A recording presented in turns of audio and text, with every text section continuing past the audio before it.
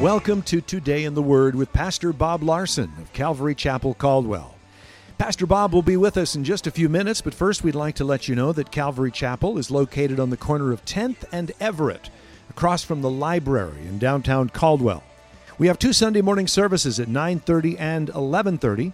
If you prefer Saturday nights, we have a Saturday night service at 7 p.m. We also have a midweek service Wednesday night at 7 p.m. You can watch Today in the Word on Sunday mornings at 10 a.m. on ABC, Channel 6.1.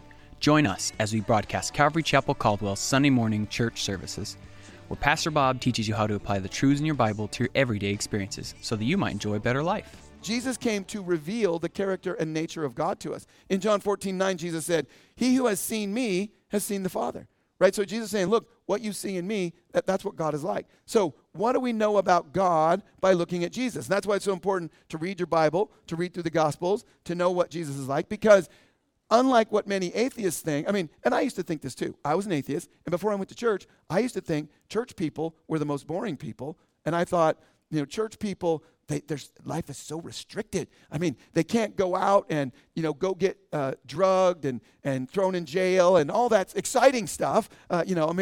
They're just living their life normal. They remember what happened the night before. All that, but that's not true, right? The reality is we learn through Jesus that God is merciful and gracious, right? Remember when Jesus there brought a woman who was caught in adultery in John 8:4, and they said to him, "Teacher, this woman was caught in adultery in the very act." In the law, it commands us that such should be stoned, but what do you say? So they bring this woman who was caught in adultery to Jesus and say, hey, she should be stoned. What do you say? In John 8:7, the next verse, he said, "He who is without sin among you, let him throw the first stone at her," right? So what did Jesus said, hey, look, whoever's sinless here, right? And then in verse 10, Jesus said to the woman, "Women, where are your accusers?" They all left after Jesus said that to him. He wrote in the sand, and we don't know exactly what Jesus wrote in the sand, but he probably wrote their private sin in the sand. Maybe not the whole sentence, but just a word that would trigger, I don't want Jesus telling everybody about that, right? Because that's how people are, who are self-righteous and judge other. He said, look, you forget about your own sin. You need to be forgiven. But he said to the woman, "Woman, where are those accusers of yours? Has no one condemned you?" And then in verse 11, she said, "No one, Lord." And Jesus said to her, "Neither do I condemn you. Go and sin no more." See, Jesus came to reveal to us what God is like, that he is merciful, right? That God is just, God is righteous. There is right, there is wrong. He wants us to live a right life. He wants us to know there's right and wrong. Unlike what universities are teaching young people today, there is no right and wrong. Do whatever you want, and there is no consequences. Any idiot knows that's not true, right? You can't get in your car and drive 150 miles an hour from here to Twin Falls and think nothing's going to happen. You're going to get a ticket, right? Right? And so, but the reality is that God loves us, and God wants us to know him. He wants to know that he's merciful, right? And it really changes the way you see life when you understand who God is, our creator, when you realize he's merciful towards us.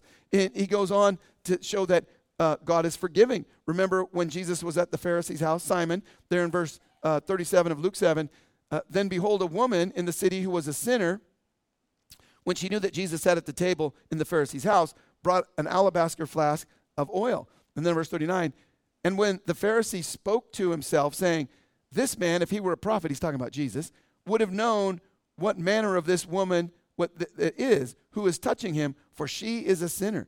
In other words, the religious guy is saying, if Jesus was really a prophet, he would have known that this woman's a prostitute, and he wouldn't be talking to her, right? Now, did Jesus know who she was? Yeah, right? There's no secrets before God. Verse 47, "Therefore I say to you," Jesus said to this Pharisee, "her sins, which are many, are forgiven. For she loves much, but to whom little is forgiven, the same loves little."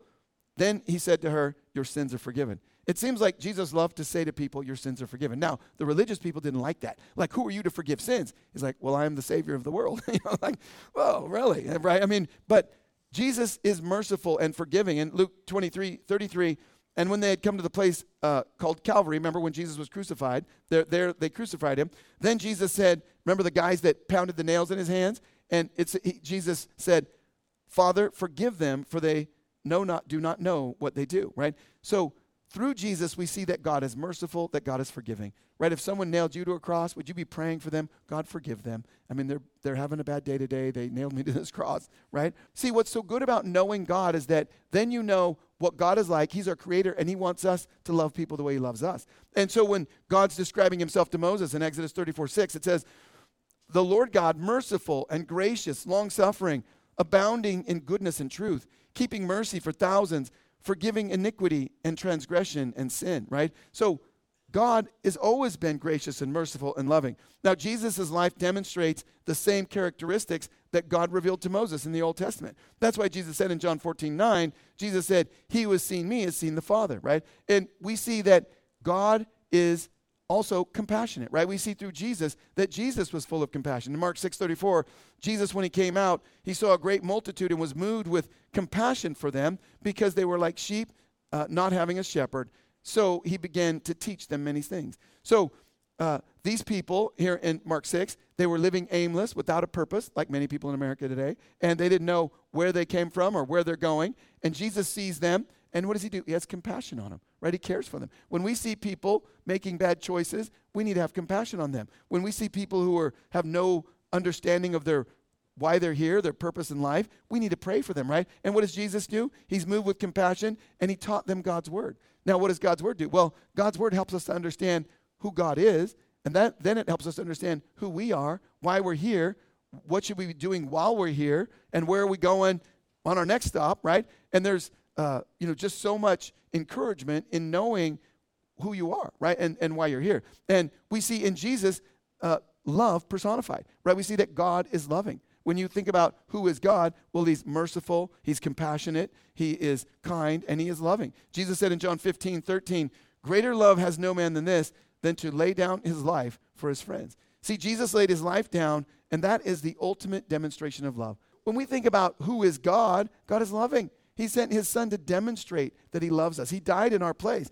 And that's what Paul's praying for the church there in Ephesus, to know God, to know who he is. Not the false gods and the weird things, but the true living God, the creator of the world. And so he prays for them in verse 17, that the God of our Lord Jesus Christ, the Father of glory, may give to you the spirit of wisdom and revelation in the knowledge of him.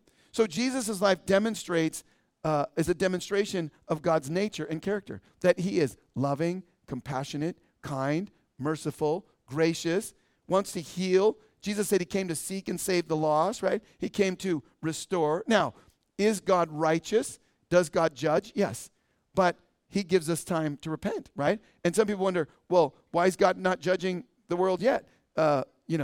If he doesn't judge America, he owes Sodom and Gomorrah an apology. Well, it's not over yet, right? Judgment is going to come, but he gives us opportunity to repent. And what happens when you come to the knowledge of God? When you become spiritually alive and you begin to know God? Well, verse 18, it says, the eyes of your understanding being enlightened, that you may know what is the hope of his calling, what are the riches of the glory of his inheritance in the saints, right? So Paul is praying that they would experience those blessings in their life, that great hope. See, when you know who God is and you realize that we're just passing through, the Bible says that we're pilgrims here, right? That we're like campers. We're just camping. We're moving to a better neighborhood, right? It's called heaven. There's no more pain, no more sorrow, right? And this earth is a place where we learn and grow. God allows us to go through trials. That's, why we have families and marriage, so you can experience everything not going your way. You can learn patience, and you can learn to forgive and love. I mean, all those things, God wants us to learn and grow.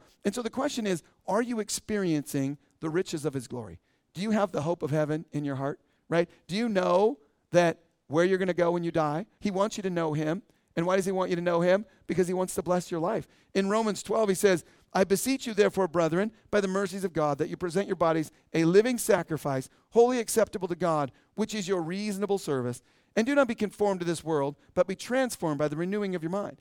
In other words, that if you want to know God in a deeper way and you want to experience all that God has for you, you need to present your body as a living sacrifice. You say, here I am, Lord.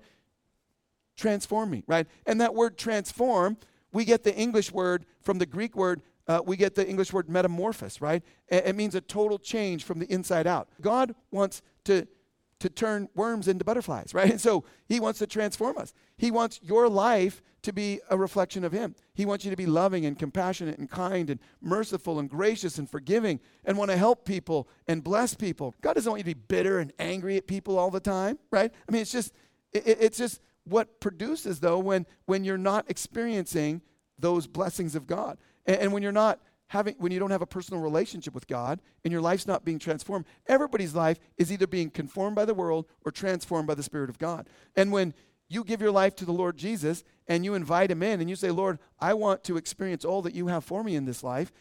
Change me to be the person you want me to be. Well, then he begins to transform you from the inside out. And I don't know if you've ever wished you could be somebody else. Well, I'm sure everybody here who has social media has, right? I mean, and that's why people are depressed when they watch social media. You know, there's all this research. Facebook did research that said that people who watch Facebook are causes depression. And why is that? Well, because you look at your friends like, oh, my friends are always on vacation in most exotic places where it's warm year-round and everything's wonderful. And my life, I live in Caldwell. Oh, yeah, right? And then you think, oh, I wish I could be them. Well, here's good news. If you ever wish to be somebody else, you can. You're like, I can? Yes, you can. When you receive Jesus into your life, he begins to transform you from the inside out. And that starts by inviting him into your life. Do you know God? Do you know the God of the Bible? Have you accepted Jesus as your Lord and Savior? Because he wants you to know him, right? That's why Jesus came. He wants you to have a personal relationship with him. And so if you don't have a personal relationship with Jesus, we're going to give you an opportunity to invite him into your life. If you ever thought, I'd like to be somebody else, well, here's the good news. You can be somebody else. God can change you. You know, I've been married for, I think, 36 or 7 years. And when we first got married, and my wife would point out my faults and say, you know, you have this problem. And here, I would say to her, here's the good news. I'm being transformed. God's going to change me. And after a while, I'll be a different person. And she's like, whew, praise the Lord, right? I mean, just such good news, right? Now, some of you are like, hey, I need that hope in my marriage. Well, here's the thing. Invite Jesus in your life, and he will transform you from the inside out. So we're going to pray this morning, and I'm going to lead us in a prayer. And if you would like to invite Jesus into your heart today, you can just repeat after me and invite him into your life. But it isn't like a formula. You have to believe it in your heart. You have to acknowledge that you're a sinner, that you've made mistakes, and believe that Jesus died on the cross and rose again for your sins, that you can be forgiven and be made spiritually alive and have the hope of heaven. So if you would like to invite Jesus in your life today, I'm going to lead us. So let's bow our heads, and if you'd like to invite Jesus, just repeat after me, and you saints, pray with us. Dear Jesus, I admit I'm a sinner. I ask for your forgiveness. I invite you into my life. Fill me with your Spirit. Change me on the inside. In Jesus' name, amen. Thank you for joining us for Today in the Word. We'd like to share with you a couple of things that are going on here at Calvary Chapel. We would like to tell you a little bit about our Pure Word ministry. Pure Word is a ministry that helps people with life-controlling issues such as alcohol, drug, and pornography addiction. Jesus said, "My yoke is easy and my burden is light." Our desire is to help people break free from the heavy yoke of life-controlling issues. Pure Word meets every Tuesday night at 7 p.m. here at Calvary Chapel, Caldwell. For more information, call 453-9653 or visit us on the web at calvarycaldwell.com. Calvary Chapel Caldwell would like to invite you to our Saturday night service at 7 p.m. This is an alternative for those who cannot make it to our Sunday morning services. Like us on Facebook at Calvary Chapel Caldwell, or check out our website at calvarycaldwell.com. You can watch Today in the Word on Sunday mornings at 10:30 a.m. on the CW, Channel 2.2. Join us as we broadcast Calvary Chapel Caldwell's Sunday morning church services, where Pastor Bob teaches you how to apply the truth in your Bible to your everyday experiences, so that you might enjoy a better life. If you would like a copy of Pastor Bob's message today in its entirety, you can call us at 208-453-9653 during the hours of 9 a.m. to 5 p.m. If you're not currently attending a church and are in the Caldwell area, we'd like to invite you to one of our services. We're located on the corner of 10th and Everett, right across from the library in downtown Caldwell. You can also visit us on the web at calvarycaldwell.com. If Today in the Word is ministered to you and you would like to support this radio outreach ministry, we encourage you to pray for us. You can also partner with us financially. Simply visit calvarycaldwell.com to make a donation. Thank you for joining us for Today in the Word. May the Lord bless you, and may you have a great day. Today is the day.